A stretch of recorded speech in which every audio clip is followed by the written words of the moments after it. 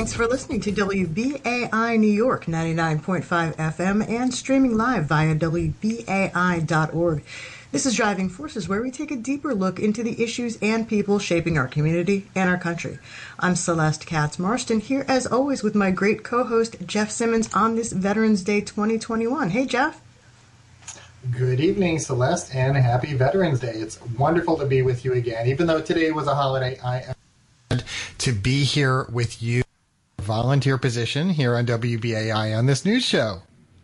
Absolutely. We have a really packed program today. We're going to have three very special guests lined up for today. First, we're going to be joined by two people who will talk to us about this Veterans Day. Always an important moment for us as a nation to take a moment to honor those who have served.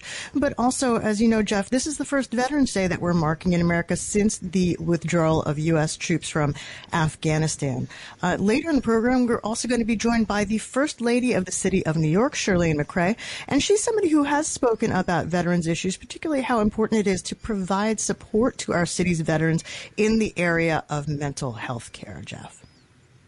And, you know, as you know, Celeste, because we talked a little while ago, I was in Manhattan today, but I didn't get a chance to head over to the largest veterans celebration in our country as it marched up Fifth Avenue. I wish I had been able to make the 102nd annual parade, but to all of our veterans out there who are listening or family members of veterans, we do wish you the best today, and we thank you for your service, or we thank your family members for their service.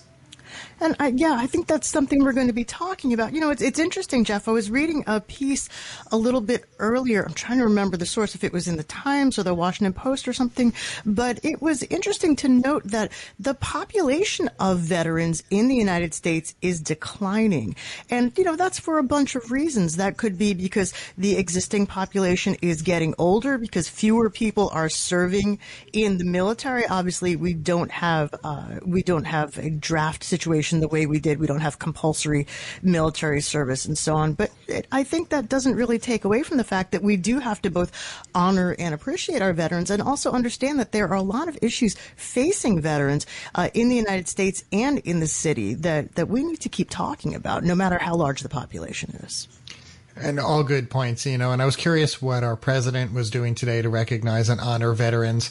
And if you were listening to WBAI in the last hour, you heard a little about this. So I was very happy to hear that too, that the Biden administration announced a series of actions today to help veterans who had been exposed to burn pits and other contaminants while serving overseas. Really, you know, a poignant moment when the president spoke earlier today, Celeste. Absolutely. And maybe that's something that we can talk about right now, because I think we do have our first guest on the line. And we do, as I said, have a very full show today. So we're going to move right along.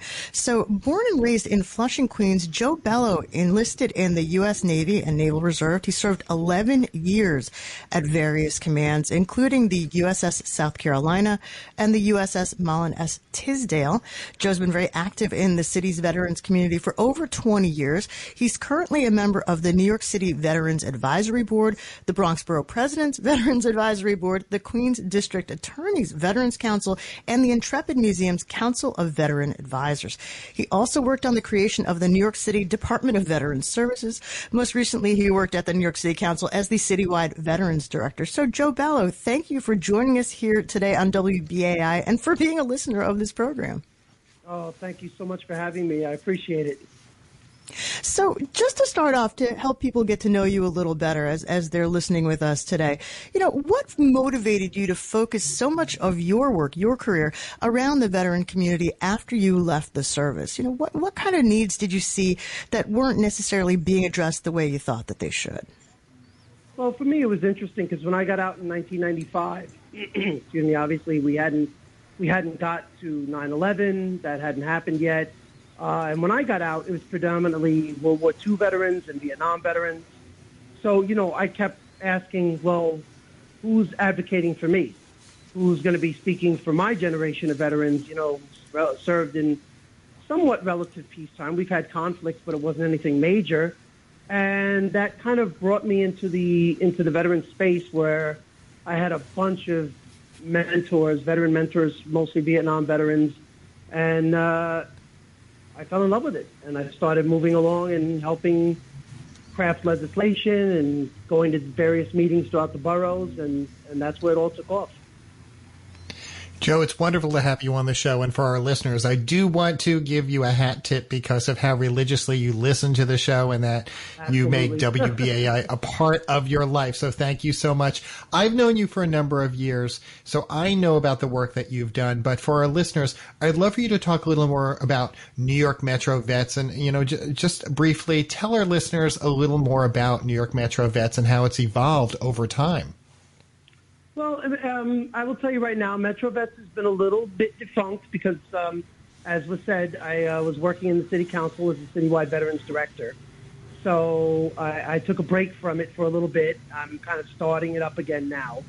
But it was really started, which is a good thing. Which is a good thing. You're doing that now, so that's good. Yeah. It was started really because back in the day when it was the Mayor's Office of Veterans Affairs, nobody was putting out any information, any news, any kind of what was going on within the 5 boroughs that was happening legislatively or event-wise. And I felt like we were so disconnected. And so I just thought, look, I'm going to create this Metro Vets, and I'm going to start doing newsletters and try to connect the community and try to bridge the gap in like what a lot of veterans didn't know what was happening outside of their own communities. And so that's really where Metro Vets really came from. And that's how we had connected because I was working at the New York City Controller's office at the time, and I found your newsletters to be such a vital resource. So we're about to see a change in administration here in the city. And as you resurrect New York Metro Vets, I'm curious what you're looking forward to, what your hopes are for the administration here, because this is something I'm sure you're going to be keeping tabs on. Oh, yeah, absolutely. I mean, I have looked when Mayor-elect Adams was looking, when he put out his platform back in May, I looked at it. I thought there's work to be done. It's a good start. Certainly there are issues that are still left to be done. One of them I'd like to see definitely for the mayor-elect to take over is, we have veteran treatment courts throughout the city, but nothing within family courts. So maybe I'd like to see something along those lines, particularly for single mothers who need that kind of help. Certainly, I am concerned also homelessness. Even though we've driven down homelessness in the city, as you well know, with the moratoriums and everything, it's I'm a little worried about what that may look like after those moratoriums expire, and if we wind up seeing an increase, which we've started to, a slight increase. So, I mean, there are a number of issues out there. I think the mayor can work on, and we'll see what he does. And I certainly, if asked, I will help work with him. If you're just joining us here on WBAI, we are speaking to Joe Bello. He is a longtime veterans advocate and himself a veteran of the U.S. Navy, U.S. Navy Reserve. So, Joe, just stay on that for a minute because I do want to talk about some of those issues. I know that in my own experience in talking to veterans and sometimes in writing about veterans issues, healthcare generally and mental health care has been a really big issue. And I have frankly heard people say that they are concerned about the level of care and the accessibility of care through the VA and through other programs. Over your long time dealing with this, have you seen any improvement, or what's the situation that you see there right now on healthcare and mental health care? Well, let me just start off by saying one of the things that I always try to fight against is not all veterans are damaged. What I always try to push back on is that this narrative that we all come out of the service and we've all got PTSD or mental health issues. And some of us do. Some of us, have gone to war. We experienced that. There is PTSD, but we're not all damaged. In terms of mental health itself, it's gotten better over the years. I think the VA has done a better job. It's being recognized more and more. The cities try to do certain things. I wish the city would have gone further. The First Lady has done a good job holding mental health in the public discourse. I just think that when it comes to veterans, there could have been a lot more work. It can't be, and this is just for me, it can't be mission vet check. There has to be other avenues that veterans can turn to for help and resources. And subsequently, what we're seeing is outside, NYU, other hospitals picking up that slack as well. So it definitely has gotten better, but there is still work to be done. And as we mentioned at the top of the program, this is the first Veterans Day that we're marking in America since U.S. troops left Afghanistan. And I'm wondering a couple of things on that. One, what are you hearing from veterans about sort of how they are dealing with that decision, with the withdrawal? And then also, are you concerned that if we are not actively engaged and on the ground in a situation like Afghanistan, that people will pay less attention to veterans issues? Well, I think, coming out of the war, I think looking at, those who served in Afghanistan, there certainly is this. So going back to the beginning with the number of veterans, and it's been decreasing. Well, part of the reason why that is because over the 20 years, veterans consistently did more than one tour of duty overseas in Afghanistan or in Iraq. They served, some even went 10 tours. So they were serving over and over and over again, and that's why we don't see a bigger number over the course of 20 years than what we would have, like for Vietnam or for World War II. So the ones that did serve, the question that I hear most is, was it worth it? Did I do good? And there is some sense of there is some moral injury there, especially when we hear about our Afghan allies that the government didn't pull out before the Taliban took over. So, there is some conversations about what's next, what did we do, what we were supposed to do, could we have done better? How do we get them out of Afghanistan? And again, just an overall sense of questioning, was it worth it? And I think that's kind of what the conversations are being driven around today. So, go ahead, Jeff. Go ahead. I know. We're both jumping on you, Joe, to ask you a next question. Go ahead, Jeff. Your turn. So, what's going through my mind recently is, as you know, Joe, I work with a number of nonprofits, including one that assists people with issues involving homelessness. A few years ago, I worked with another organization called Help USA that the chair of the board, if I'm correct, was Maria Cuomo Cole. And the reason I'm bringing this up was because at one of their annual benefits, the lead honoree, the honoree, introduced by Andrew Cuomo at that time, was Joe Biden, because this was an issue that they acknowledged he cared about deeply. But homelessness among veterans has been a source of concern and shame for the United States for such a long time. Do you think things are getting better, worse, or staying the same in regards to addressing that problem?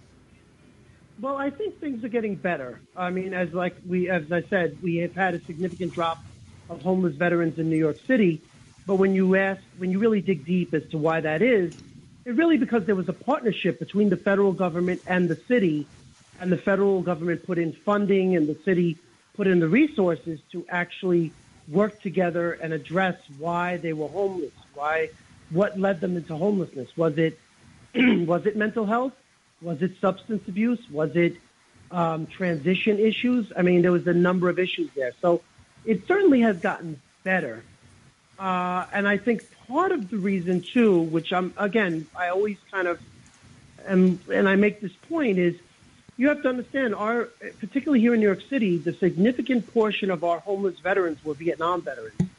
And they're at an age now where they are passing away, whether it's from Agent Orange or anything else, or they're needing home health. And so those numbers dropped for various reasons. But the federal government, when it's in partnership with cities, does a fairly good job. It's just they really have to stay on it. And, again, my concern, going back to what I said earlier, is now that we dropped homelessness by 90%, veteran homelessness by 90% here in the city, and the federal government under the previous administration cut funding to it, what will veteran homelessness look like in a year from now, once, like I said, the moratoriums are over and landlords are moving to evict people and things of that nature. So it really is a kind of wait and see. But if we can be proactive about it, I think we can keep the numbers down. You're listening to Driving Forces here on WBAI New York. I'm Celeste Katz Marston here with Jeff Simmons, and we are talking to veteran and veterans issues advocate Joe Bello. And Joe, you mentioned something earlier about issues with transition, with people coming back, getting back into civilian society and so on. I noticed that one of the things that you have talked about in the past is supporting and recognizing the importance of veteran-owned businesses. Do you see any improvements there? What's going on with that you've heard?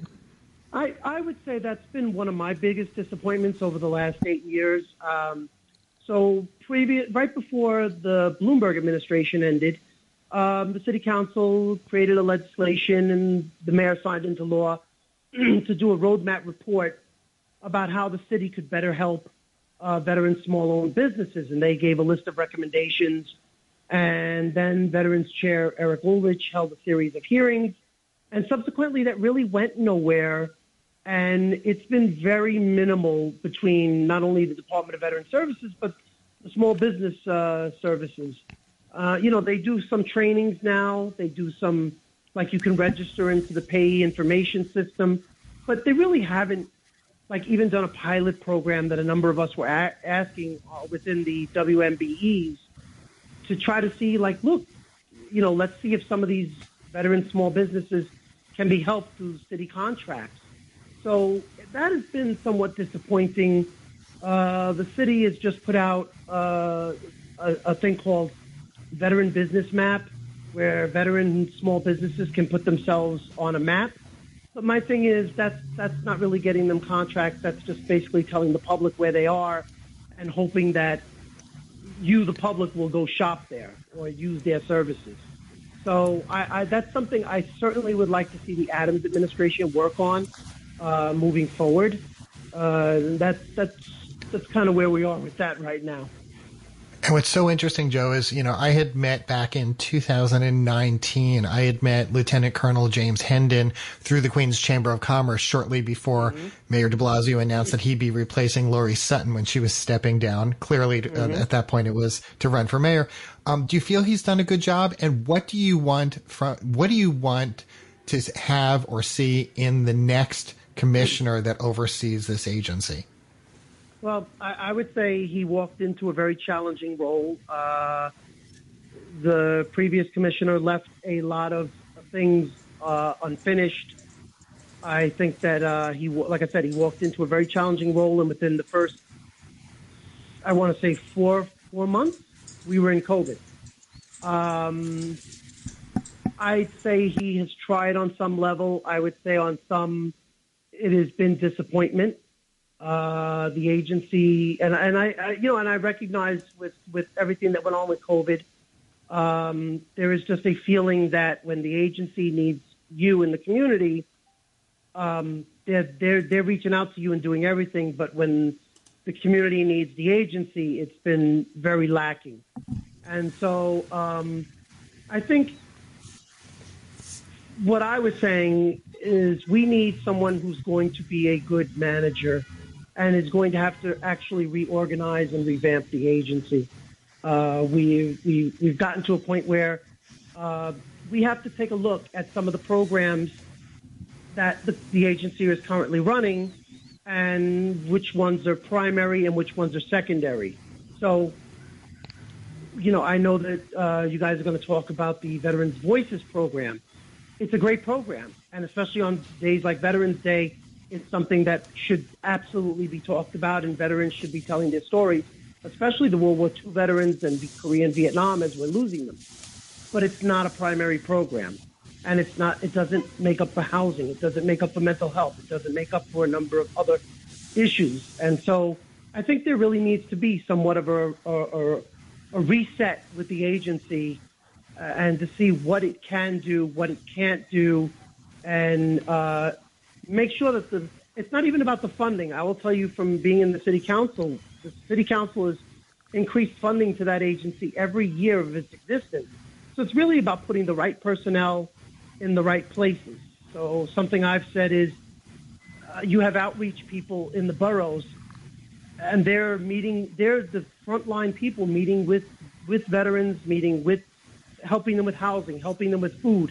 You can't put on them having them to do disability claims and other work as well. You need people dedicated to do that. So again, I think that the Adams administration needs to look at somebody who's going to be a good manager, someone that is going to be proactive, someone that cares about the community, and is really going to take a look at DVS to see what it can do, and last but not least, much more better work with interagencies, with so much more they could be doing with DFTA, with DHS, with the mayor's office with people with disabilities, just a lot more. There's a lot of work there. Joe Bello, I wish we had more time always, but where can people find out more about you and your work and everything that's going on within the veterans community? Well, right now I'm on social media, so if you look for me on Twitter, I'm at NY Metro Vets, just straight out. Same thing. You can reach me, and I'll just share my email address if you don't mind. My email address is bjoe7 And, if anybody has any questions or wants to follow up on anything, I'm always there to help. Okay, thank you, Joe Bello, veterans advocate and veteran. Thank you for your service, and thank you again, of course, for joining us here today on Driving Forces. Really appreciate it. Thank you so much for having me on. So you've been listening to WBAI New York. WBAI 99.5 FM New York. This is Driving Forces. I'm Jeff Simmons here, as always, with the amazing and stellar and just all-around great person, Celeste Katz Marston. We're talking about Veterans Day today, and in a little while we'll be joined by the First Lady of New York City, Chirlane McCray, for a look back as the de Blasio administration draws to a close. But just a quick reminder, we're only able to keep these important discussions going with your help. We love and enjoy listeners like Joe Bello and you, everyone who's tuning in each week to hear us. Please, please, please take just a few minutes today. Go to WBAI.org. And if you can, give as generously as you can. You can make a one-time contribution, or even better, like Celeste and me, you can become a BAI buddy and make a recurring donation that helps keep free speech radio alive and well in New York. That is, once again, at WBAI.org. Absolutely. And remember that your contribution is tax deductible. So you can make a contribution in any amount that you choose. You can make a one-time donation or a recurring donation. Again, WBAI.org. Thank you so much for supporting the station. So moving right along with our conversation about Veterans Day, we want to take just a few moments to thank our veterans and to bring attention to their voices, literally, in case you haven't heard of it or heard it. It's called the Veteran Voices Project, and it's a special oral history collection that's created to preserve the voices of New York City's veterans through the decades. Volunteers can sign up through the city's Department of Veterans Services to help record the stories of those who served so that they can be explored and remembered by future generations. And our next guest is going to tell us a little about that. But first, let's bring you just a little of those voices. This is an interview with Nicholas, and I hope I pronounce this right, Troianiello, who served with the Marine Corps in World War II. So let's just take a listen. My name is Jim McDonough, speaking to you as part of the New York City Veteran Voices Project, and we are interviewing Nick Troianiello at his home. Nick is a combat veteran who currently lives in New York City, Staten Island. And Nick, my understanding is you're the oldest surviving Staten Island resident who fought in the Battle of Iwo Jima. Is that correct? I belong to the Marine Corps League here on Staten Island, and I'm the only the surviving member of that organization. You know, you are 94 years old today, but take us all back in time. When you turned 18, you had to sign up for the draft. And Yep. Before I got called for the draft, I enlisted in the Marine Corps. And they're telling you, okay, now you're going to go overseas. And of the 10 guys that go overseas, there's only going to be 4 of you coming back. And I said to myself, am I going to be one of those 4? We got off that landing craft and headed onto the beach. But the beach was crowded with vehicles, bodies, and so forth. It was a nightmare. It was a nightmare. And now, joining us to talk more about the Veteran Voices Project is Cassandra Alvarez, Associate Commissioner of Policy and Strategic Partnerships for the city's Department of Veteran Services. And in her work, she oversees grants and special programs such as the Veteran Voices Project. And she's also worked with NPR's StoryCorps and with nonprofits such as the SS United States Conservancy and the Brooklyn Historical Society. Cassandra Alvarez, welcome to WBAI. Thank you so much for having me today, Jeff.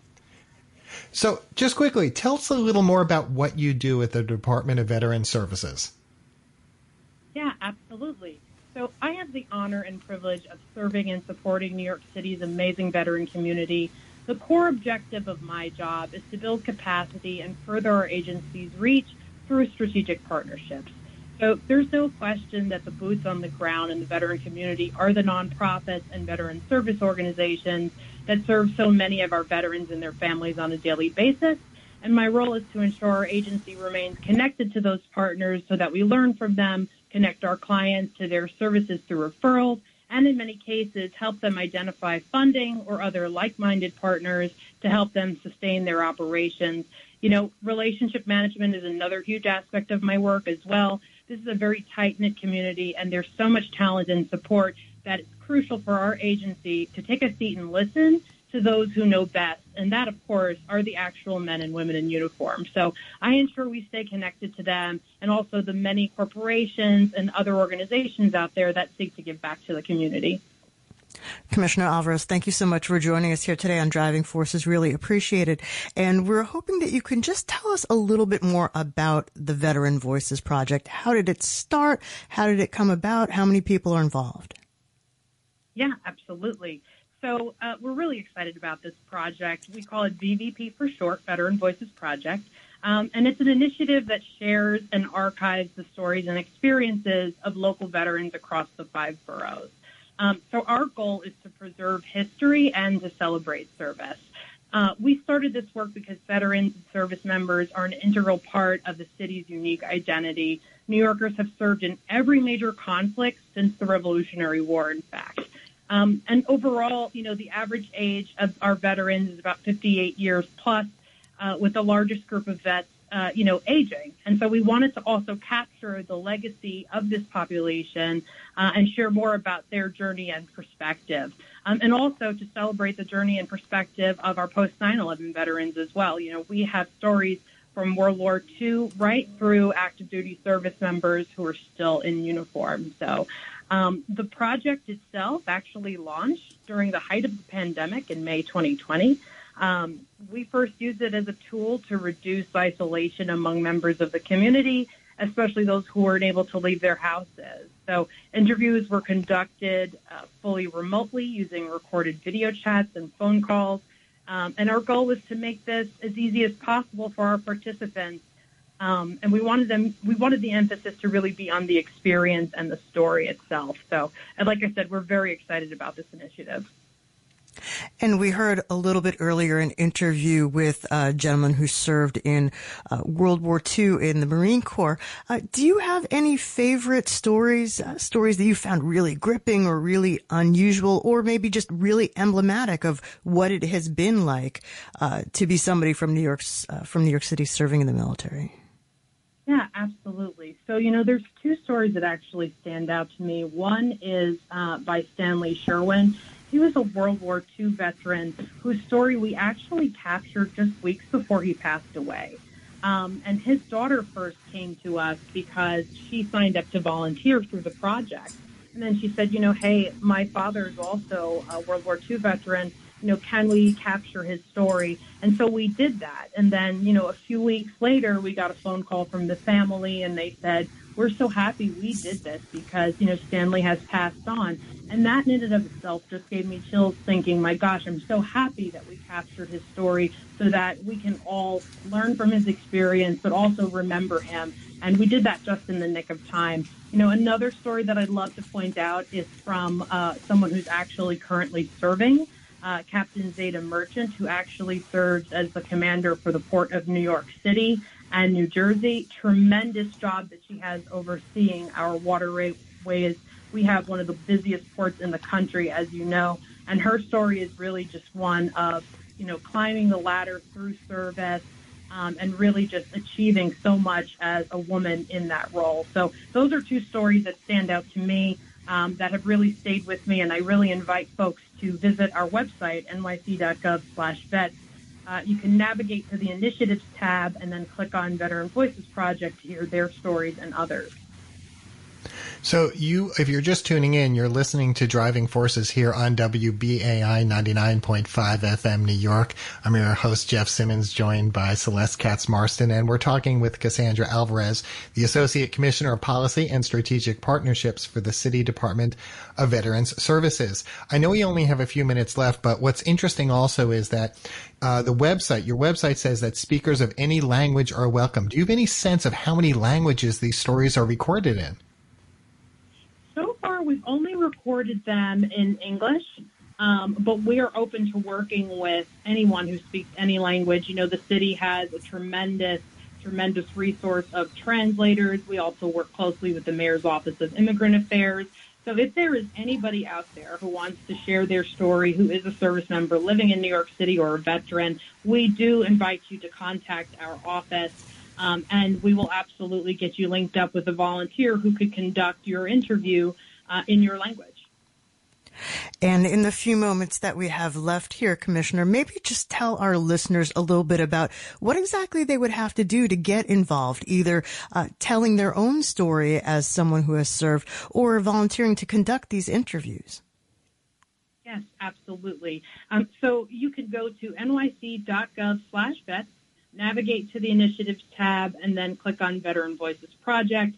There you'll be able to hear the stories in our archive. Like I mentioned before, you'll hear Captain Merchant's story there, as well as World War II veteran Stanley and many others. We've got about 70 to date. And then on that same page, you'll be able to sign up to share your story, or sign up to become a volunteer. So we've got two links there for people who are interested. You could do either or both. And I've got two great colleagues, too, on my team who support this program, Mary Helen Rosales and Alex Fisher, and either would be happy to help you participate.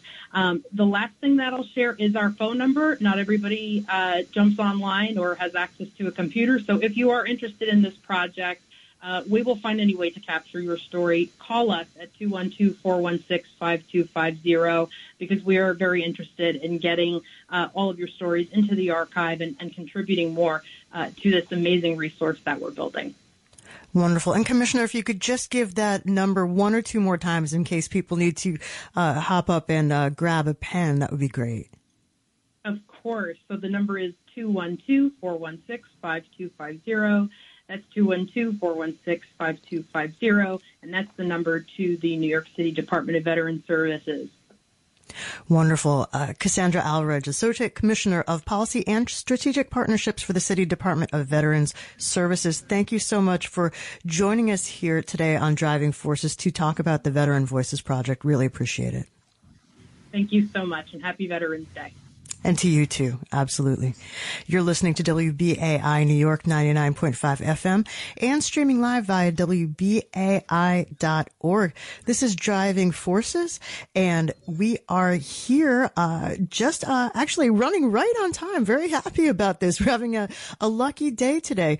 We've been talking about Veterans Day. We are going to keep asking some questions about that, but we're going to broaden the discussion out right now with our next guest. She is somebody who may be familiar to many of our listeners here at WBAI. We're going to be joined right now by the First Lady of the City of New York, Chirlane McCray. During her tenure, the First Lady created Thrive NYC, a major mental health initiative. She's also chaired the Mayor's Fund to Advance New York City, which is part of the city's philanthropic efforts. And she's also been co-chair of the Task Force on Racial Inclusion and Equity, which focuses on justice in the city's recovery from COVID-19. Finally, she's also co-chaired the Commission on Gender gender equity, and she leads the New York City Unity Project, which focuses on LGBTQIA youth. She's a graduate of Wellesley College. First Lady Chirlane McCray, welcome to Driving Forces. A pleasure to have you here on the program today. I'm delighted to join you. So maybe just an easy question to start. So how was it being First Lady? You are coming up to the end of your tenure here. How did that go? Whoa. How long do you have? As long as you need. It's a wild ride. I have many stories, and I'm going to spend the rest of my life reminiscing and processing everything that has happened, because the pace is so fast and there's so many people and places. There's really nothing like this experience. So, Chirlane, First Lady, excuse me. It's great to have you back on WBAI today. I feel like I should say First Lady. I trip and say Chirlane because we had worked together at one point in our careers. When you think about...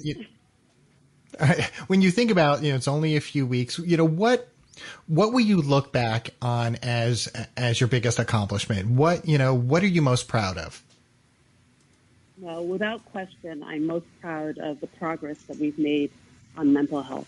When we started this administration in 2014, there was no public conversation about mental health at all, which touches every family, every individual, and every area of work, every area of life, I should say. And that was actually very bewildering to me and shocking that here was a topic that's part of the human condition, but people weren't talking about it. Or if they did, it was in whispers, or in rooms behind closed doors. But it was such a topic of shame and something that people felt that they had to hide. So the progress that we have made, I could not be more proud of. Not only are we having more public discussions, but we've increased services, we've expanded existing services, and literally hundreds of thousands of people are being served who weren't getting the attention that they needed before. And when I say mental health, I'm referring to the whole spectrum, people with mild anxiety to serious mental illness, whether it's schizophrenia, bipolar condition, and also substance use disorders as well, which there's still a huge stigma around. People weren't getting the help they need, and now they are. Now there are places for people to turn. We've got a 24/7 helpline where people can actually get connected to care. We have a website, Mental Health for All, and we have services in so many more communities than we had before. So I could talk forever on this topic because it really means a lot to me personally, and I think that people are understanding that mental health services have to be embedded everywhere, that it's not the province of one department or agency. And that was really hard to get across to people. Right? You couldn't just have, a standalone building and that's where people who are having distress should go. No, you really have to have services in the workplace. You have to have services in the community. You got to have services. You got to have people go door to door sometimes with our veterans. That's what we found we had to do. Actually, get people to go to their door and talk with them about what they're going through because of the stigma. Because,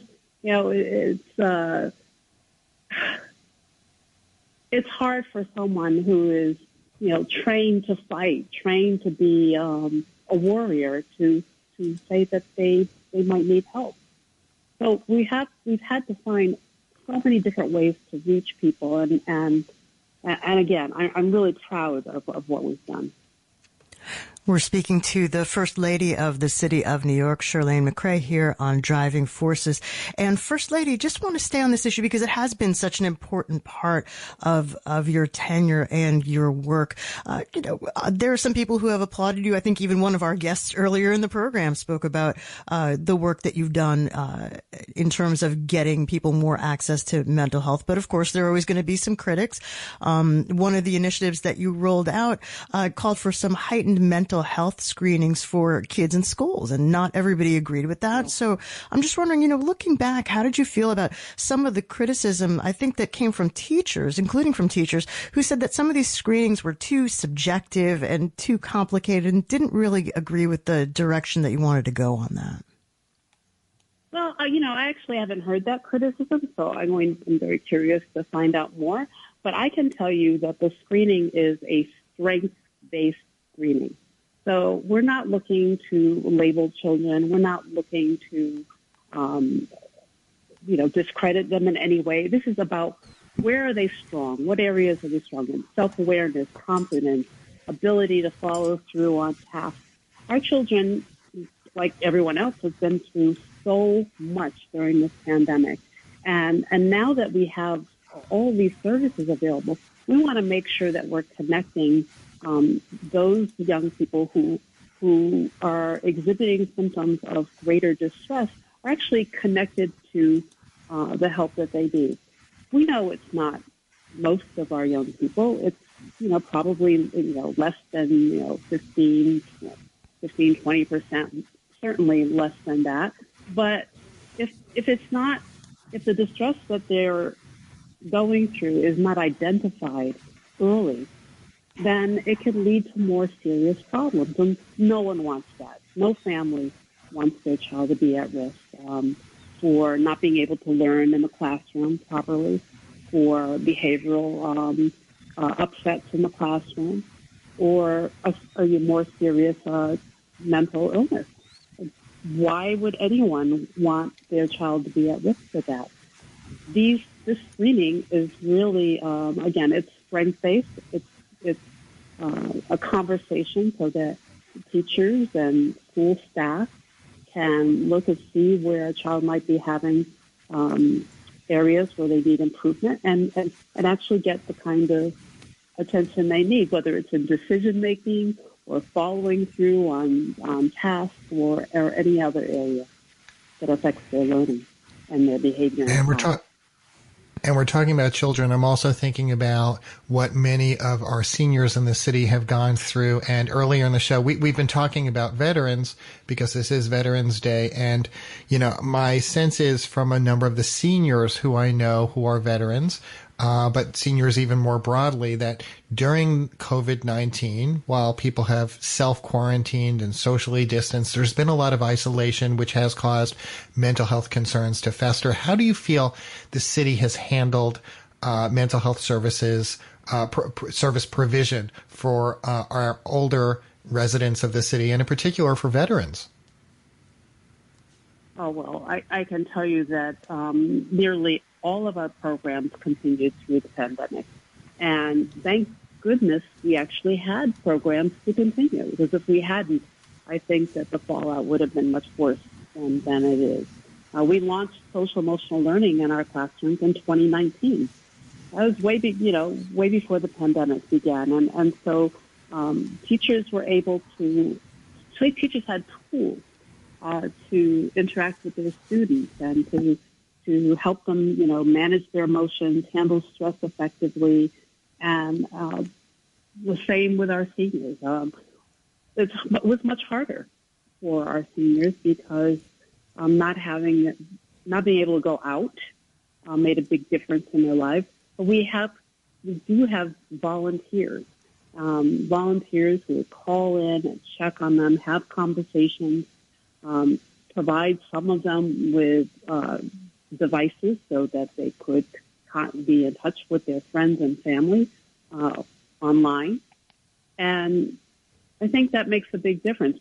Of course, we had a big outreach effort making sure that our seniors had food, and there were coordinated efforts with our houses of worship as well So all of those factors, all of those ways of reaching people were carried on throughout the pandemic. And I do think it made a big difference and making sure that our seniors and our veterans were able to get through it.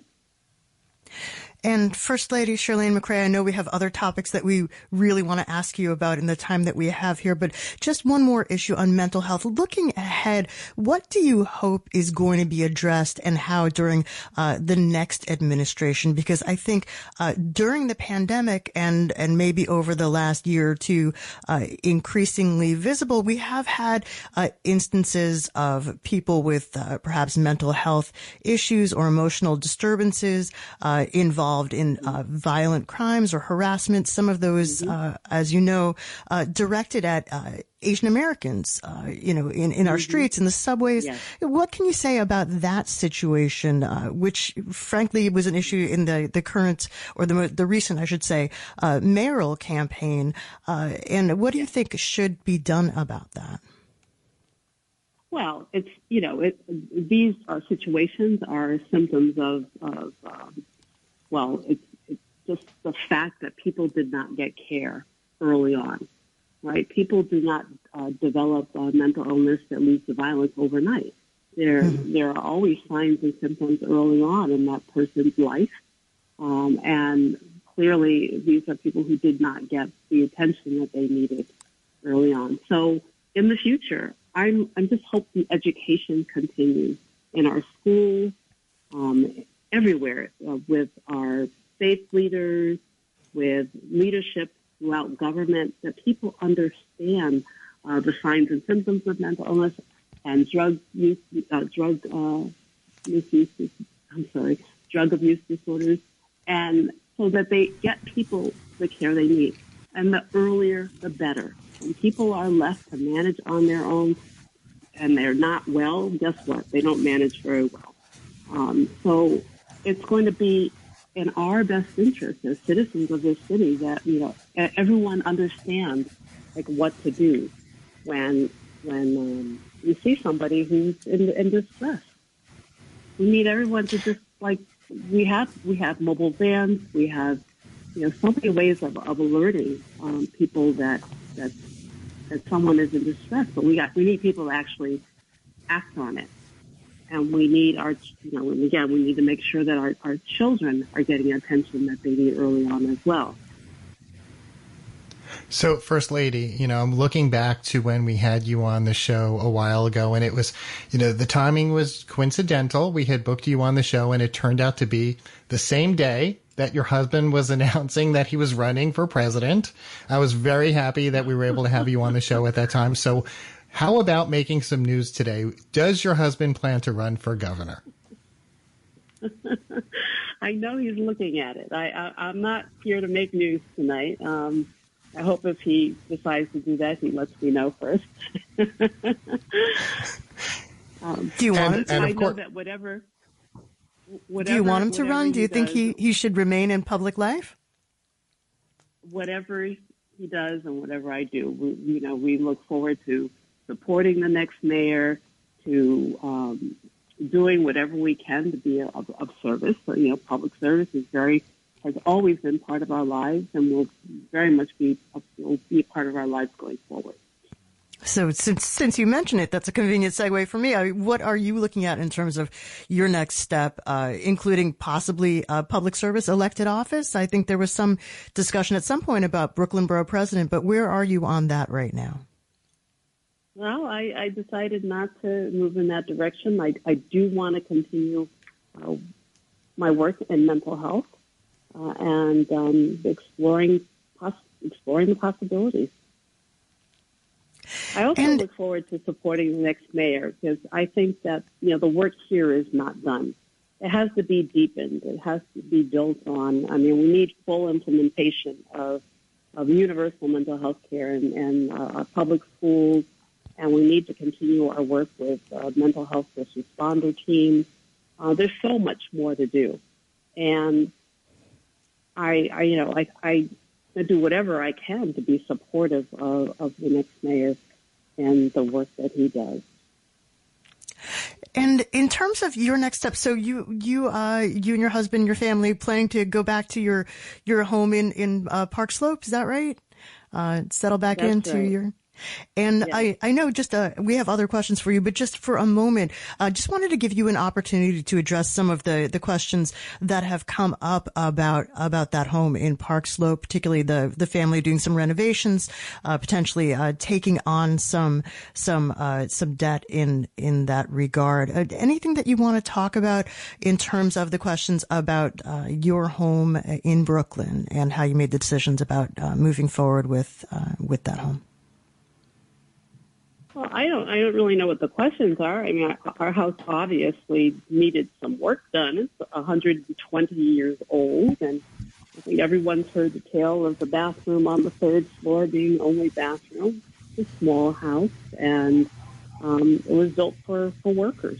It's a row house, and to be made structurally sound required a renovation, and that's what we're doing. I'm sorry it took so long, actually, but I think we made the best of it, and I'm looking forward to it being done.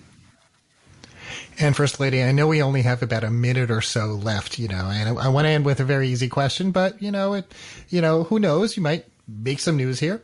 What is the first thing you and your husband plan to do after you leave office? And don't say go to Disneyland. Oh, that's not the answer. We're going to go someplace warm and sit on a beach. That's what I would love to do as well. Celeste, any other thoughts as we let the First Lady go in a moment? Yeah, I know we just have a moment here, but do you have any advice for your successors, having experienced living as First Lady, being in very much in the public eye? Anything that you can advise for how to make it work and sort of engage in some sort of self-care while you do that? Well, you just answered it. It's self-care. That has to come first. I hope and I know he's very attentive to this, but he's got to eat right, exercise, and really take care of himself. When you have such a big responsibility, there's no way that you can tend to all that one has to do without taking care of oneself first. So I hope he does that. So thank you so much, First Lady Chirlane McCray. Anything else that you want people to know out there as you are looking back at your tenure? Maybe anything that they don't know about you that you'd like to share with our listeners here at WBAI? Oh, I just want everyone to remember the phone number, 1-888-NYC-WELL. If they are going through anything that they feel they can't handle on their own and you feel like they can't function, remember that we have a 24/7 helpline that is free. And anyone can talk confidentially to a trained counselor if they call that number, 1-888-NYC-WELL. Great. So thank you, First Lady Chirlane McCray. Really appreciate you joining us here today to talk about your time here. And we hope to have you back on the program another time and keep in touch with you and keep us posted on everything that you're up to. Oh, thank you, Celeste. Thank you, Jeff. It's always nice talking with you. Thanks again. So that is going to bring us pretty much to the end of today's program. We're glad to have spent just a little of this Veterans Day here with you. Jeff, what's on deck for City Watch on Sunday?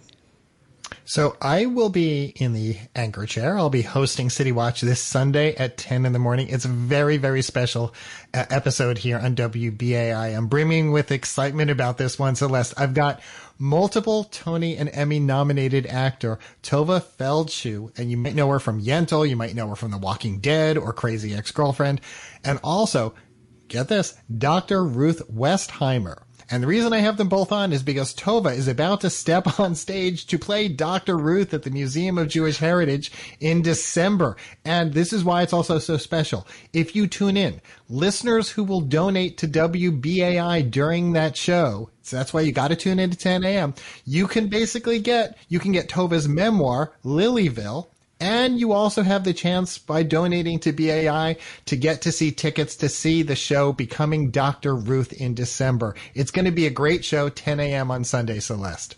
Wonderful. Definitely everybody tune in and check out those tickets. Just another reminder, of course, that your contribution to keep free speech radio alive here on WBAI is tax deductible. You can also opt for one of our awesome premiums like the things that Jeff just talked about. Go to WBAI.org today to give. That's WBAI.org.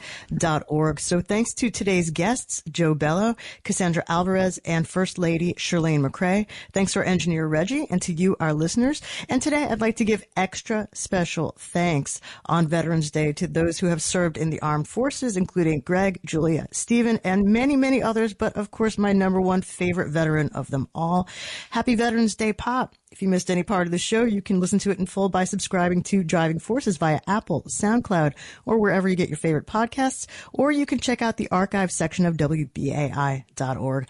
I'm Celeste Katz-Marston here with Jeff Simmons, and this has been Driving Forces. We'll be back with you soon. Coming up, stay tuned to WBAI for the evening news. See you on the radio.